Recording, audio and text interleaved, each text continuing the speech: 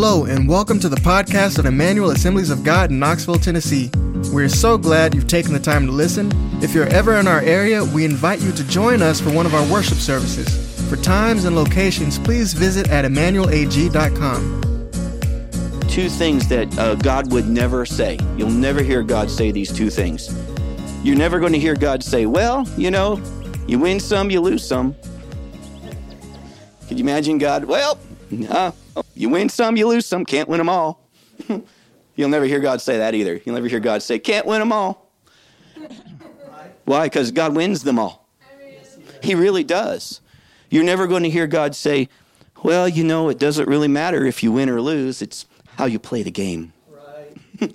You're never going to hear God talk like that. See, that's not in his thinking. That's not in his vocabulary, is it? Right. No, because God is a champion. He wins, doesn't he? You know, it says in Exodus 15:3, it says that the Lord is a man of war.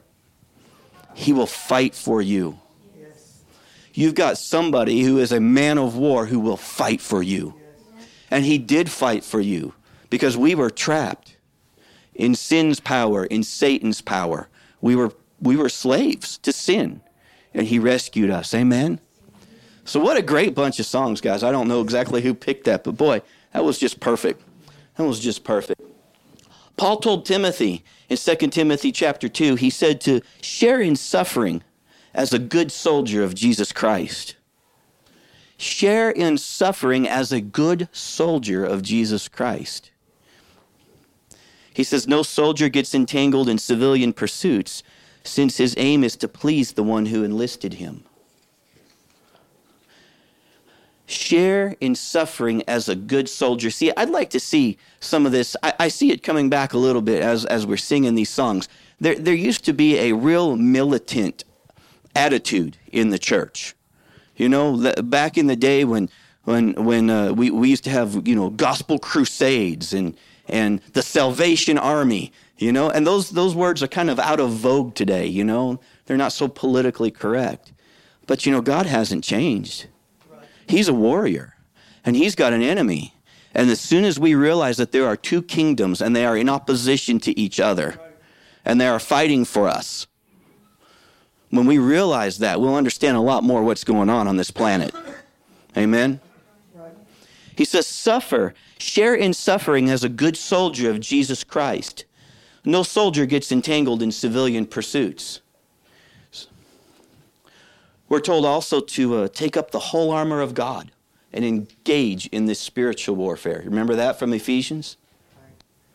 All throughout Scriptures, God is referred to as the Lord of hosts. That means the Lord of heaven's armies. He identifies himself to us as a warrior, the God of armies. I mean, he's got this angelic entourage of warriors that accompany him, that he's in charge of, that fight for him. Amen? Amen. You know, since a lot of our theology comes from the 16th century, a lot of the preaching that we've heard over the years has had a lot to do with that Jesus died on the cross for my place. You know, he took the punishment for me, and this is absolutely true, okay? He died on the cross in my place. It's called substitution. He died my death. But there's something else that Jesus did on the cross. And if you read through the Bible, this is what they preached more than anything else. It was that at the cross, Jesus defeated Satan. At the cross, he punched the devil's lights out and rescued you. Right.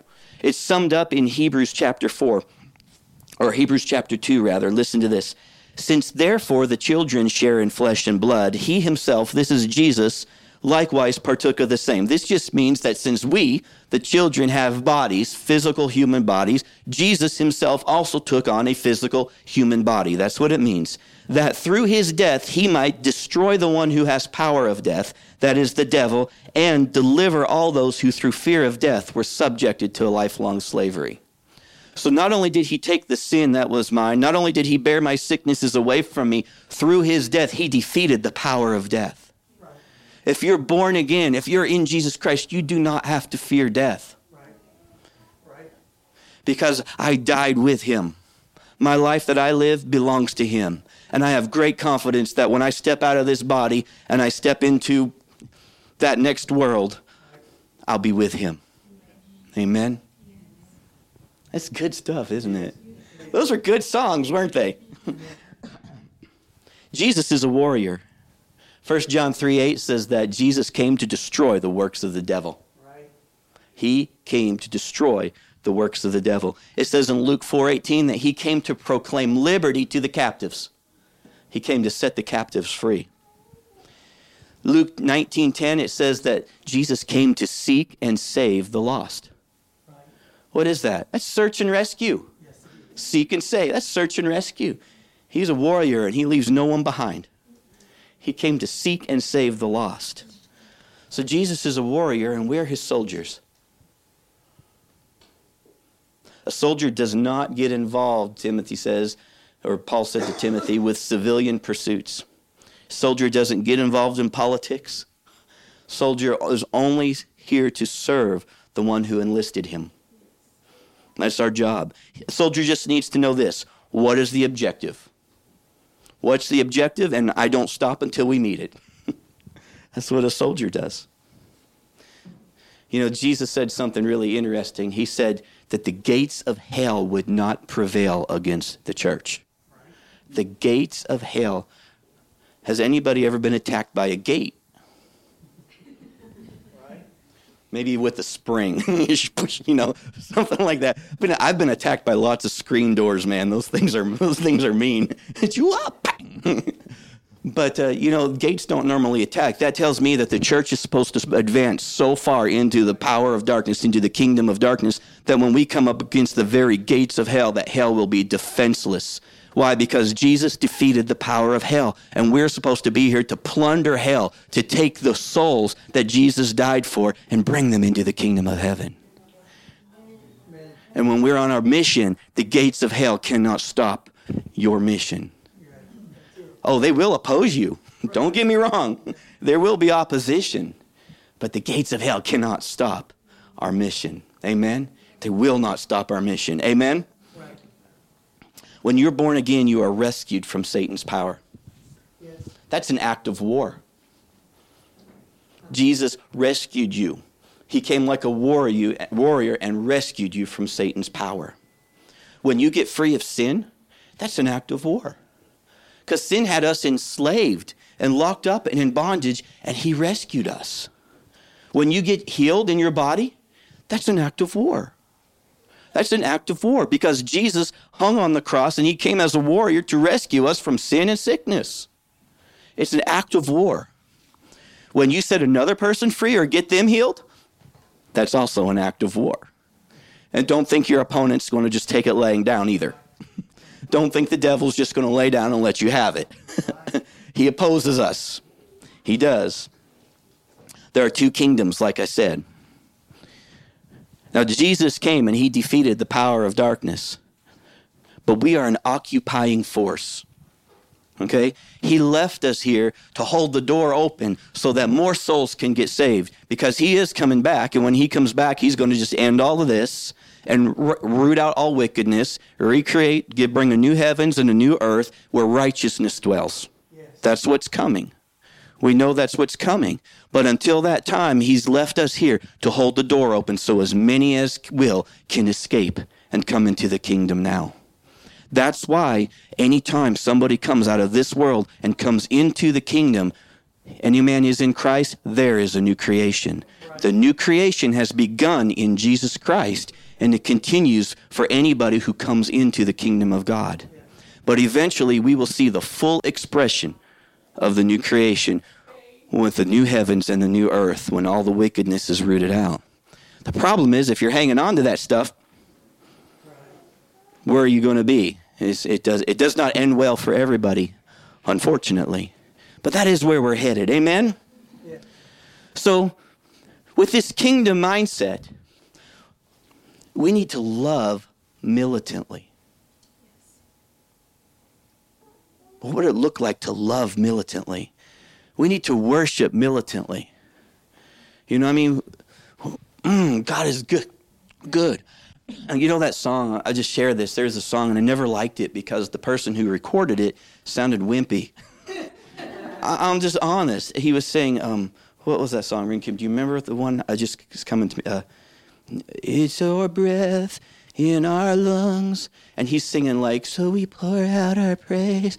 And it's just like, I'm like, it sounds like wimpy. And I just never cared for the song because he's like, oh, it's your breath. And I just didn't, I mean, whatever, you can like it. We sang it, but I just didn't care for it. One day I heard a church on the internet singing this. And I mean, these men were singing and they were like, all the earth will shout your praise. Our hearts will cry. These bones will say, great are you, Lord. I mean, they were, and I was like, all of a sudden, I saw Ezekiel's army, man, rising up and taking flesh and going out and fighting for the Lord, man. I like that song now. We need to be militant in our worship. Amen? We need militancy in the church. We need to be militant. We need to militantly serve one another. We need to do it with intention and focus. We need to do it on purpose. We need this attitude back in our church. You know, Jesus doesn't lose. We don't need to lose one another. If you see a brother or sister who's struggling, we're here for you. Amen. I'm not here for you alone. We're here for you. We're here for one another. Amen. We need this restored to our church. Amen. We need to resist the devil militantly because he's playing for keeps. That's what I'm going to preach about today. You know, he comes to kill, steal, and destroy. Okay, he's trying to take heads. We need to resist him aggressively, like a soldier. And we need to give militantly. We need to give of our resources. We need to give of our time. We need to give our knowledge. We should not go through this life and then, you know, we should try to die empty. You know what I'm saying? Anything that we have that is available to bless somebody else, we should be spending it constantly. We should live open-handed so we can die empty. That's how you lay up treasures in heaven. Amen. Should I take up an offering now? I forgot the offering. Oh, well, we're going to have to do that. No, I didn't forget it. We just had to jump into this. This is good. Is this good? This is good. We need this, don't we? We need this. We need to be like David running after Goliath. You know, he ran to the battle. He took his little rock and his sling and he ran after the giant. We don't need to be like David up on the roof watching what's-her-name take a bath when his men are out at battle. That's not the David we need to be. We need to be the David running after the giant. Yeah, you come against me, you've insulted not me, you've insulted God. And he delivered me from the paw of the lion. He delivered me from the paw of the bear. He's going to deliver me from you. And he put himself right there in that position where he could have been killed. And in the natural, he would have been killed. But we need to be militant. We need to be like David. Run to the battle. Amen? It's been a few years ago now. Everybody remembers, though, at least my age and older, remembers 9/11. You know, after 9/11, they had a commission on the terrorist attacks for the United States, and Condoleezza Rice, many of you maybe, like I said, if you're my age, you probably remember this. And she spoke there, and she said, the terrorist threat to our nation did not emerge on September 11th, 2001. This is my history lesson for the day, okay? She said, long before that day, radical freedom-hating terrorists declared war on America and on the civilized world. And then she went through and she outlined about 2 decades of terrorist attacks that had already been happening. There was an attack of the Marine barracks in Lebanon in 1983. There was the hijacking of that ship in 1985. There was a bombing of the World Trade Center in 1993. American installations in Saudi Arabia were attacked in 1995 and 1996. There was the embassy bombing in Africa in 1998. And then there was the attack on the USS Cole in the year 2000. Okay? So she says these and other atrocities were a part of a sustained, systematic campaign to spread devastation and chaos and to murder innocent Americans. The next thing she said was this: the terrorists were at war with us, but we were not yet at war with them. I got to ask you, what's it going to take for us as a church to realize that the devil is at war with us? We have to live lives understanding that we have an enemy who wants to kill us. He wants to destroy. And we live sometimes like we don't. We lived in America for 2 decades as if there was no terrorism just because it was happening over there. It took an attack on our soil to get us to wake up and realize that there was this group out there who wanted to kill us. Well, the devil wants to kill and steal and destroy. This is what he comes to do. How long are we going to put up with the attacks of the devil? I hope after today, this is it. Let's draw the line in the sand. Amen? Let's decide to oppose him. 1 Peter 5:8, if you'll go there with me. Peter gives us this warning. Now, I just got to tell you, Carolyn, there's a similar verse in James, but I on purpose did not choose that book in James because I said we're done with James. So we use the verse in 1 Peter. It says, be sober-minded, be watchful. To be sober means obviously not to be dissipated with drunkenness, but it also means to be calm and collect in your spirit. To be watchful is to be temperate, it says, dispassionate and circumspect. Temperate, dispassionate, and circumspect. It means this. It means that you're aware of your surroundings and you're not dictated by your passions or emotions. What does that sound like? Who lives like that? Soldiers live like that. You have to be always aware of your surroundings, aware of what's going on. And you just can't fly off the handle just because you feel emotionally whatever. You keep your emotions in check and you're aware of what's going on. You're sober-minded. He's describing a soldier here. He says, be sober-minded and be watchful. Your adversary, the devil, prowls around like a roaring lion, seeking someone to devour. To devour means to just swallow up completely, to destroy. Okay, Satan is looking for someone to destroy. He says, be sober-minded, be watchful. Your enemy, your adversary, the devil, he prowls around like a roaring lion, seeking someone to devour. Next verse, verse 9, resist him. Say that with me. Say, resist him. Resist. Firm in your faith, knowing that the same kinds of suffering are experienced by your brothers throughout the world. He says, resist him. To resist means to set yourself against him. To resist means to oppose him. It means to withstand him. So are we resisting him? Or do sometimes we just live like he doesn't exist and we just try to handle things on our own? We have an enemy. What's the suffering he's talking about here? He says, resist him. Firm in your faith, knowing that the same kinds of suffering are being experienced by your brotherhood through the world. Where's the suffering here? What's the affliction that everybody's experiencing throughout the world?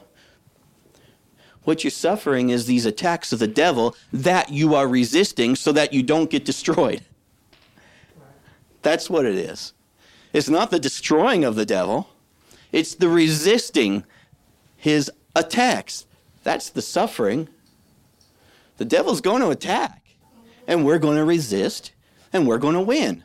Because what's those words that God doesn't know? God doesn't say win or lose, doesn't matter how you play the game. I just want to see you resist well and then get devoured. I don't think so. Well, you gave it a good effort. No.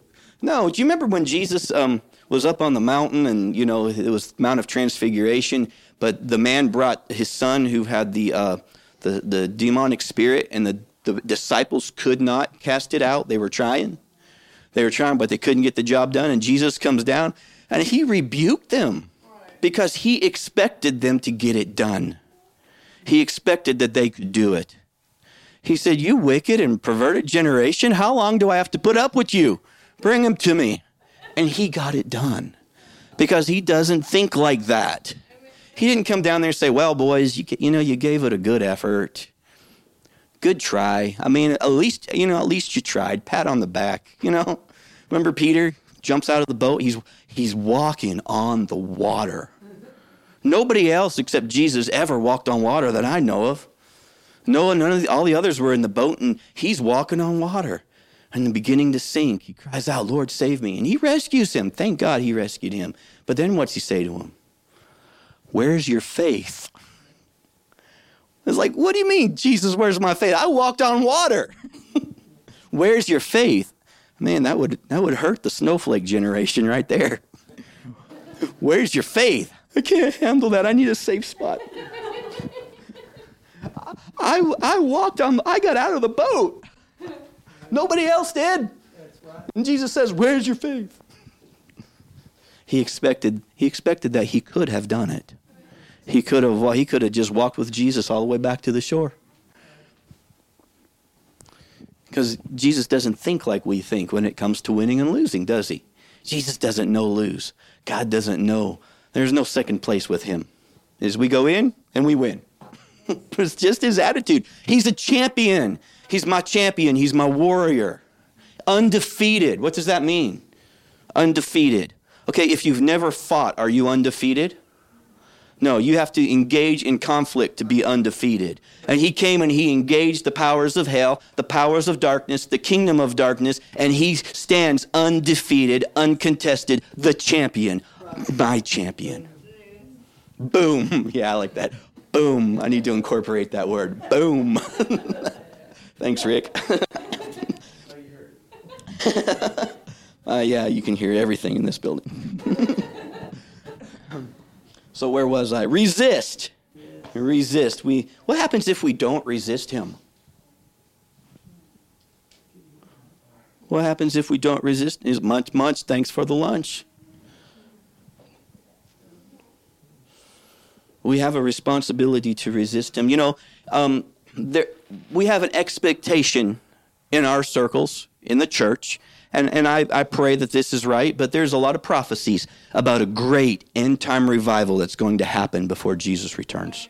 Okay? I mean, people who I really respect, like Smith Wigglesworth, has talked about this. Lester Sumrall, these men have predicted this. There's been a lot of talk about it, I hope that's true. I can see in scriptures how it can happen, and I do expect it, okay? But what I know for certain from reading the scriptures is that before Jesus comes, there will be a great end-time falling away. There will be a great falling away. Jesus warned about it. Paul warned about it. There will be a falling away at the end time. We need to resist him. We need to guard ourselves against him. Amen? It's the same thing as in Ephesians 6. Go there with me. Ephesians 6 and verse 13. It says, therefore, take up the whole armor of God, that you may be able to withstand in the evil day, and having done all, to stand. That word there, withstand, that's the word resist. Withstand is resisting him, to stand against him, to stand. We need to set ourselves against the evil in our day. God would have us to stand here and set ourselves against the evil in our day. See, we're not going to escape all this stuff that's coming just because we live in America. I think what's been going on in America right now kind of is an eye-opener for all of us. That we're not safe just because we're in America. But if you want scripture on it, I found America in prophecy in the Bible. You ready for me to tell you where? Because I know if anybody who follows prophetic says, where is America in the Bible? I'll tell you where America is in the Bible. Are you ready? You ready? It says, all nations will hate you because of me. All nations includes America. I hate to say that. All nations will hate you because of me. So we're not going to escape this stuff just because we're in America. We need to be ready for what's going on. We need to have an answer to the evil. Like I said, the gates of hell won't prevail against the church. We are not here to hide from the evil. We're here to stand against it and to rescue people from it. We have a mission in our church. We need to be militant. Amen? So here's the thing. Luke 10:19 says what? Behold, I've given you authority to tread upon serpents and scorpions and over all the power of the enemy, and nothing shall hurt you. I like that verse. But when I look around, I got to ask the question, why are so many people being hurt by the power of the enemy? I've given you authority to tread on serpents and scorpions and over all the power of the enemy. To me, this is an allusion to Psalm 91:13. Do you have that, Psalm 91:13? When he says, you will tread on the lion and the adder, the young lion and the serpent, you will trample underfoot. I also, in my opinion, just from reading the scriptures, I think this is what Jesus is talking about in Mark 16 when he says, you'll pick up serpents. I've given you the authority over these things. When you come into contact with this evil, it won't hurt you. But why are so many people hurt by the devil? Why are so many lives being destroyed?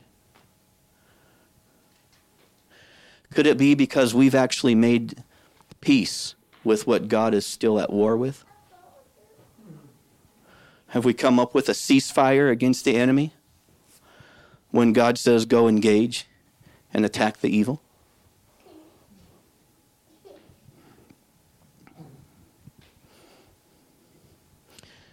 See, God is still against sin. Our modern day message, it magnifies the grace and the goodness of God, and that's good, because I don't believe God is mad at us. He fought for us to rescue us. He's not mad at you. But he's still against sin because sin hurts us. Sin destroys us. Sin keeps us bound. You know, our modern day message just talks about his goodness and about how he wants us to be blessed and have the best of everything. I believe in a good God who wants me to have my needs met and have what I need in this life. I know that that's true. I know he cares about the little details of my life. Man, I see his hand at work. I was going to announce it with the offering, but I'll announce it later for those of you who maybe haven't heard. My wife and I, the door has finally opened up for us to go to India. And I mean, just to see how everything has come together so quickly in a matter of a couple weeks. But boy, we're going to be on that airplane Wednesday. And it just came together so quickly. I mean, we got tickets. We saved money, so we planned on it. But I mean, the tickets that we're looking at now are like $7,000 each. They've gone up, but we bought them when they were like a third of that or quarter of that or something. I don't know, something like that. It's just God just opened it up. We got the visas, everything, and he just opened because he cares about little details of our life. You know, if you're a businessman, sure, he cares about you doing well in your job. And blessing your business. He cares about these things that we go to him in prayer about. You know, he cares about, you finding the right house to live or the right school for your kids to go to. He cares about these things. So don't take me the wrong way. He wants to meet our needs. But if we're ever going to walk fully in that good life, we cannot make peace with the things of the world that he is opposed to. We can't make peace with the kingdom of darkness. We've got to realize that it's his enemy and it is also our enemy. Right. Okay? Look at 1 John 3:8. 1 John 3:8 says this. Whoever makes a practice of sinning is of the devil. For the devil has been sinning from the beginning. Sinning from the beginning. It's like a rhyme. Sinning from the beginning. Anyway, I like how this translation reads it because it says whoever makes a practice of sinning. You know, I preached last time. I preached from James, and it says we all stumble in many ways. We miss it. Nobody's perfect. We do sin from time to time, but we don't make a lifestyle out of it. It is not how we're wired. We don't make a habit of it. You know, the person who doesn't know God, look at the things the world is pushing into right now. Okay, that is clearly against the standards that God has set. Clearly against. They rejoice in it, and they think you're crazy for not joining them. Okay, that's not us. We don't make a practice of sinning. We don't live a lifestyle of sin. The power that sin had over us is broken, and we're now free to serve God. But you know, the ungodly person, they're out there, they are practicing sinning. They're trying to create new ways of doing evil. They're trying to create new ways to disobey God. It says, whoever makes a practice of sinning is of the devil, but the devil has been sinning from the beginning. The reason the Son of God appeared was to destroy the works of the devil. Jesus came to set us free from sin. We need not to make peace with the things that he's come to rescue us from. Yes. Ephesians 4:27, very short verse. Listen to it. It says, and give no opportunity to the devil. Give no opportunity to the devil. The King James Version says it like this. It says, neither give place to the devil. Neither give place to the devil. You know, I know Thanksgiving's coming, and for those of you who eat at home and all your family get around, you know, you're going to set your table, and you're going to set it for your kids, and, you know, if they're married, their husbands, and there's a place for, you know, my son and my daughter and all that. Are you going to set a place for the devil? And here's a place for the devil. Well, why? Well, because he always comes. Let's just make him comfortable. It's kind of a silly thought, isn't it? But we've done that. We've made a place for the devil in how we live our lives. It's kind of like that stray cat, you know, the cat that shows up at your house. And it's a stray cat. It's not your cat, but you feel bad for it, so you feed it, right? You put a little food in. Then you feed it some more. How many times do you have to feed that before it's no longer a stray cat? That thing is your cat. You know what I'm saying? That thing has just moved in and made itself at home. Yeah. You know, some of us, we've actually let the devil use the spare room, man. Just, you know, here's the key. Come in, make yourself at home whenever you want to come in. It doesn't work well when we're supposed to be resisting. It says in the New Revised Standard Version, do not make room for the devil. The thought that we would intentionally make room for the devil, obviously we're not doing this on purpose. But he says, do not make room for the devil. Don't give him that spare room in your house, all right? Leave him outside. Keep the door locked. The NIV says, and do not give the devil a foothold. Don't give the devil a foothold. Don't give him anything to grab onto. Don't even give him a little nub where he could grab on, you know? Do you remember when Jesus was talking about his death? He was going to go to the cross and do all that he had to do. And Peter took him aside and rebuked him. And he says, no, Lord, this isn't going to happen to you. And Jesus turned his back on Peter and he says, get behind me, Satan. Why? Because he recognized that thinking was not from God. That was from the devil. The devil was using Peter at that moment to put something in his mind. And he says, no, you're not going to have that foothold in my mind. I'm going to go through the cross. I know what my destiny is. Do not put this in my mind. I will not give you a nub to hang on to. I will not give you a finger hold. Get behind me, Satan. He dealt with it so severely. So much he turned around, all the disciples heard it. Heard him calling Peter the devil. Because he had to deal with it that severely. Don't give the devil an inch. Don't give him anything to grab onto. So Jesus got to the point where he's ready to go to the cross. And he says, the prince of this world is coming, but don't worry. He's got no piece of me. He's got nothing in me. How would you like to be able to say that? The devil's coming, but I'm not, I don't have to worry because he's got nothing in me. He's got nothing in my thinking, nothing in my mind, nothing in my heart, nothing in my actions that he can grab a hold of. He's got nothing in me. John 14:30. He says to the disciples, I won't talk to you much longer, for the ruler of this world is coming, and he has no claim on me. There's nothing in me that he can grab a hold of. Wouldn't you like to be able to say that? Devil's coming. He's got nothing in me. The contemporary English version says this, don't give the devil a chance. Don't give him a chance. The International Children's Version, I'm really liking this one. I like these kids' versions. They say things so clearly sometimes. He says, don't give the devil a way to defeat you. Wow. Don't give the devil a way to defeat you. Man, so many times we're like, oh man, the devil's just beating me up. Why? Because I gave him the way to defeat me. It was within my power. I didn't have to. I could have resisted. Don't give the devil a way to defeat you. So what can we draw from this statement overall? Give no opportunity to the devil. Ephesians 4:27. Give no opportunity to the devil. Number one, understand that there is a devil. Okay? There's a warning. There is a devil. Ephesians 6:12 says that we don't wrestle against flesh and blood, but against the rulers and against the authorities, against the cosmic powers over this present darkness, against the spiritual forces of evil in the heavenly places. See, there are spiritual forces, as though they will work through flesh and blood, just like that devil was working through Peter. They are not flesh and blood themselves. And they are to be resisted. They are to be opposed. See, the devil is God's enemy, right? I read 1 John 3:8 that Jesus came to destroy the works of the devil. You don't come to destroy the works of somebody who's not your enemy.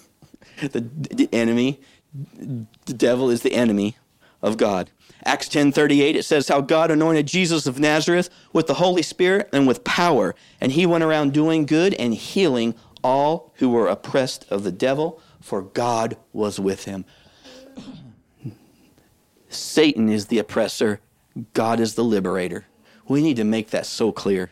We need to understand that so clearly.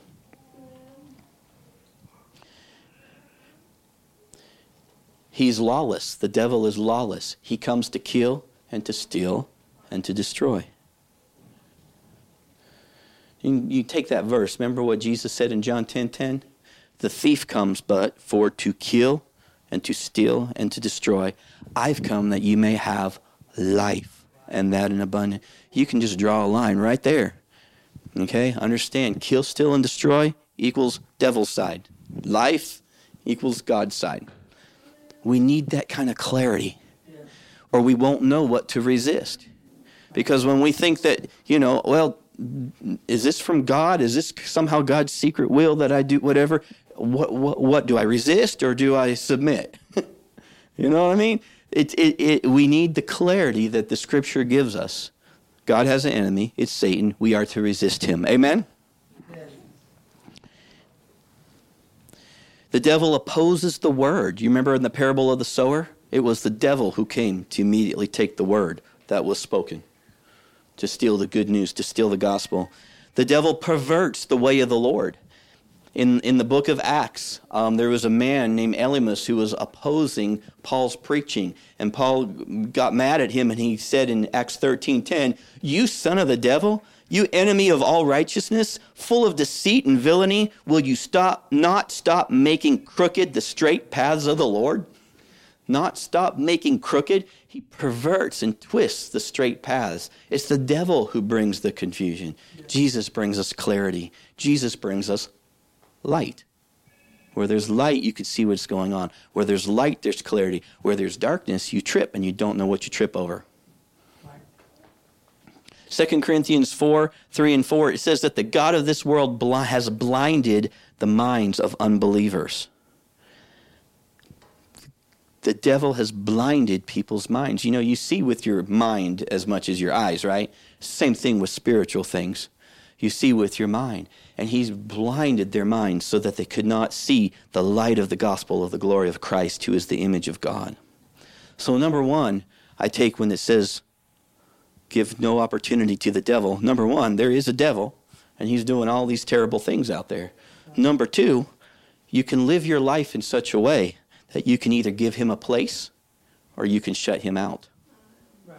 Because he's telling us, give no opportunity to the devil. Wouldn't it be great to be a church where the devil absolutely had no foothold, no fingerhold, no chink in our armor where he could get in? Could you imagine a whole church living like that? What about just our families? Could you imagine having a family where we all are just resisting the devil and protecting the family, and he's on the outside looking in. So I'd like to go in there and cause a ruckus in that family. I just can't get in. There is no opportunity. Is it possible? If we resist him? Will it happen if we don't resist him? Will it happen if we keep putting the food out on the porch for him? Make yourself comfortable. No, we've got to resist him. The New Testament for everyone says that don't leave any loophole for the devil. Don't let him get in some technical way. Shut him out.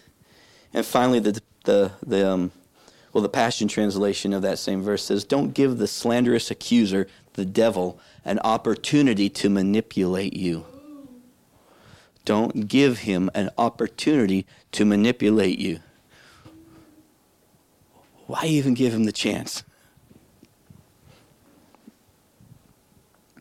Could we really live this out? Could we really do this? As a church, could we do it? I'd love to see that happen, wouldn't you? I would. It says in the New Life Version, don't let the devil start working in your life. Don't even let him start, man. Devil, wouldn't it be great to say devil can't work in that church? Can't do it. They've shut him completely out. There is no opportunities for him to work. That's awesome. And then finally, number 3. Number 1, there is a devil. 2, you can live your life in such a way that you can either give him place or you can shut him out. And number 3, the responsibility to resist him is mine. I've been given the responsibility to resist him. 2 Corinthians 10, verse 3 says this, "For though we walk in the flesh, we're not waging war according to the flesh. For the weapons of our warfare are not of the flesh, but have divine power to destroy strongholds. We destroy arguments and every lofty opinion raised against the knowledge of God, and take every thought captive to obey Christ." That tells me that right thinking is spiritual and right thinking is powerful. Okay? And this doesn't necessarily mean go get in an argument with your wife because she doesn't see things the way you see.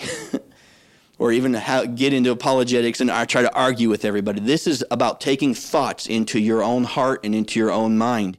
And he says, we destroy arguments and lofty opinions raised against the knowledge of God, and take every thought captive to obey God.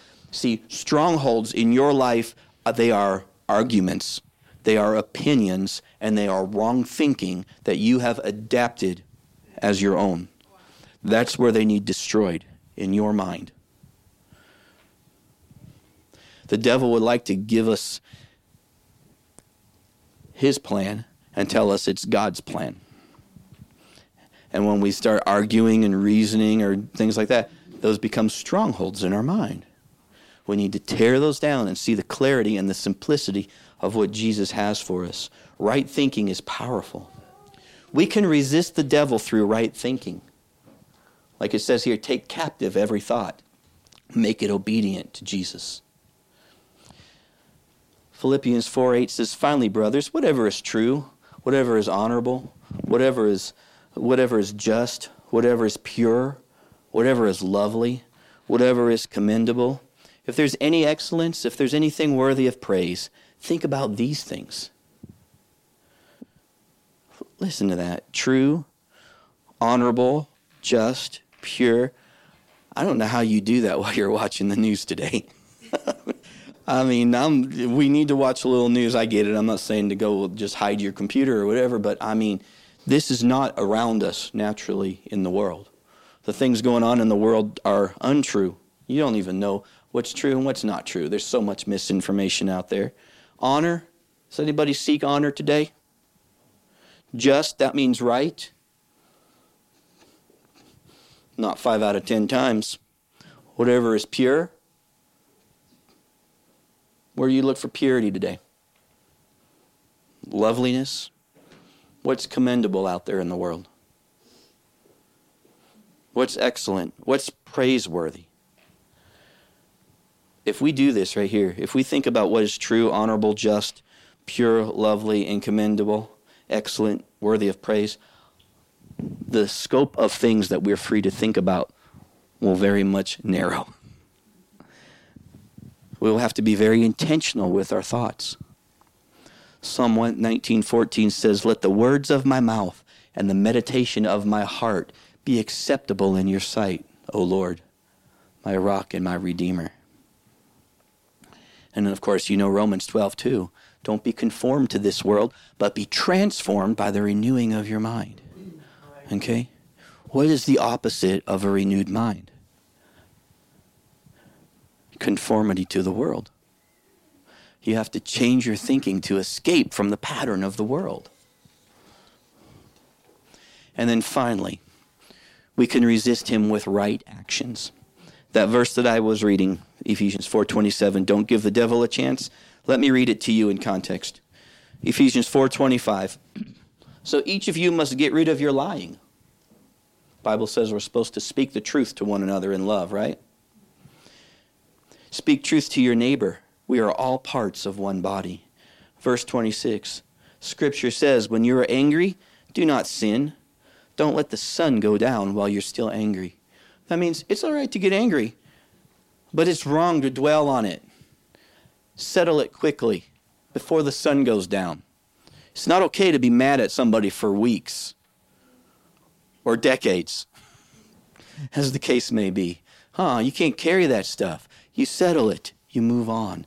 Don't let the sun go down while you're still angry. Verse 27, don't give the devil a chance. If the words don't match this, I looked this up in the New International Reader's Version because I like the simplicity of it. I think I put the ESV up there. Verse 28, anyone who has been stealing must never steal again. Instead, they must work. They must do something useful with their own hands. Then they'll have something to give to people in need. Look at that. Work so you have something to give. Hey, Jesus said it's more blessed to give than to receive. Don't let any evil talk come out of your mouths. Say only what will help to build others up and meet their needs. Then what you say will help those who listen. Could you imagine if we only say what will help build others up or meet their needs? Maybe there'd be a lot less talking, wouldn't there? Boy, there'd be a lot less Facebook posts. A lot less online, I don't know, whatever they use now to debate on, I don't know. There'd be a lot less words flying around out there. The Bible says where words are many, sin is not absent. But he says, don't let any evil talk come out of your mouths. None. Verse 30, don't make God's Holy Spirit mourn. I think it probably says grieve not the Spirit, right? Do not grieve the Holy Spirit. The Holy Spirit is the proof that you belong to God, and the Spirit is the proof that God will set you completely free. Verse 31, get rid of all hard feelings, anger and rage. Stop all fighting and lying. Be kind and tender. Do you see how these things, if we don't stop them, if we continue to do them, how they give the devil an opportunity to work in our life? This is what it means when it says, don't give the devil an opportunity. Be kind and tender to one another, forgiving one another. Because why? Even if somebody did miss it, even if somebody did one of these things, but we forgive. Because why? Okay, maybe that was wrong. Maybe you missed it. Maybe I missed it. But let's just walk in forgiveness and close that door to the devil. Amen? We can do that. Forgive one another just as God forgave you, because of what Christ has done. See, what we need to do to keep the devil from having an opportunity is to build habits into our life that will protect us. We need to establish a habit of holy living. We need to build a habit of consistently sowing God's or planting God's word into our hearts and into our minds. We need to make time in our lives just to sit in the presence of the Lord. That's what after the song this morning, before you had that other song, man, it was just sweet. It was just quiet, you know? Just sit in his presence and listen. It's all right. We won't fall asleep. If we do, we'll sleep in the Lord's presence. No, but you know, it was a sweet time, and you don't always know what to do. So what do? You wait for the Lord. And then Tom had a song, praise the Lord. It was sweet. It was a good time. It's okay. And we need those times. I need those times. You need those times just throughout your day, throughout your life, throughout your week.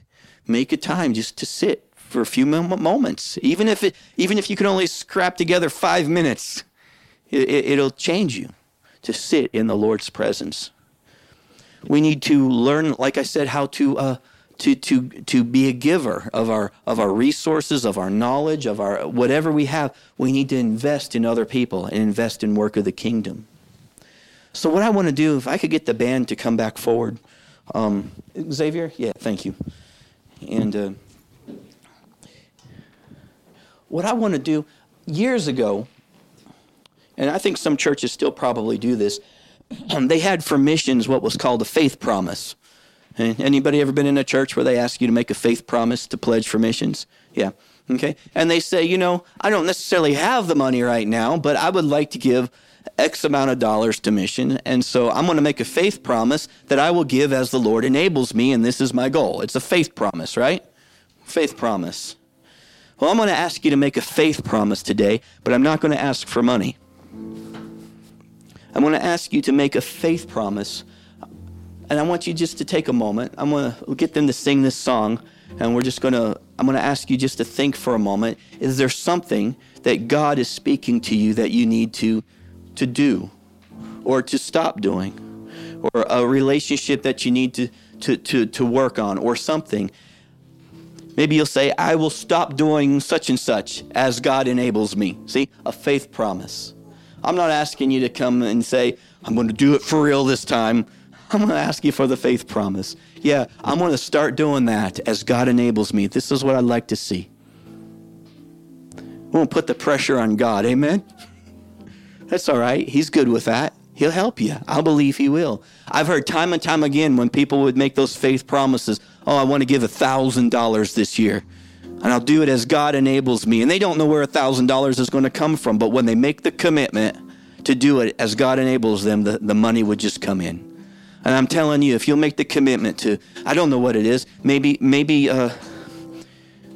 it's a sin that God's been dealing with you that you need to just end, or a habit that you've just, accepted and not taken seriously. Maybe it's a relationship that needs to be restored or improved. Just say, God, I'll work on that. I'll do that as you enable me. Maybe there's a health issue that you're fighting and you've just kind of made peace with it, but God would say, no, I want you to go get in my word, get those scriptures, and I want you to resist that thing.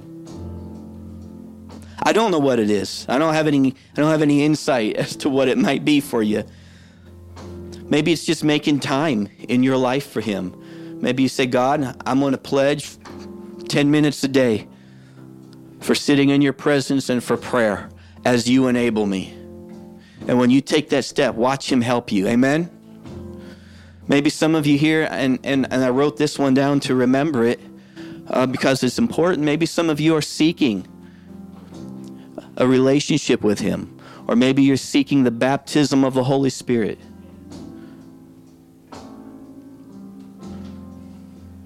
Make that promise. Make that faith promise. Say, God, as you enable me, I will do it.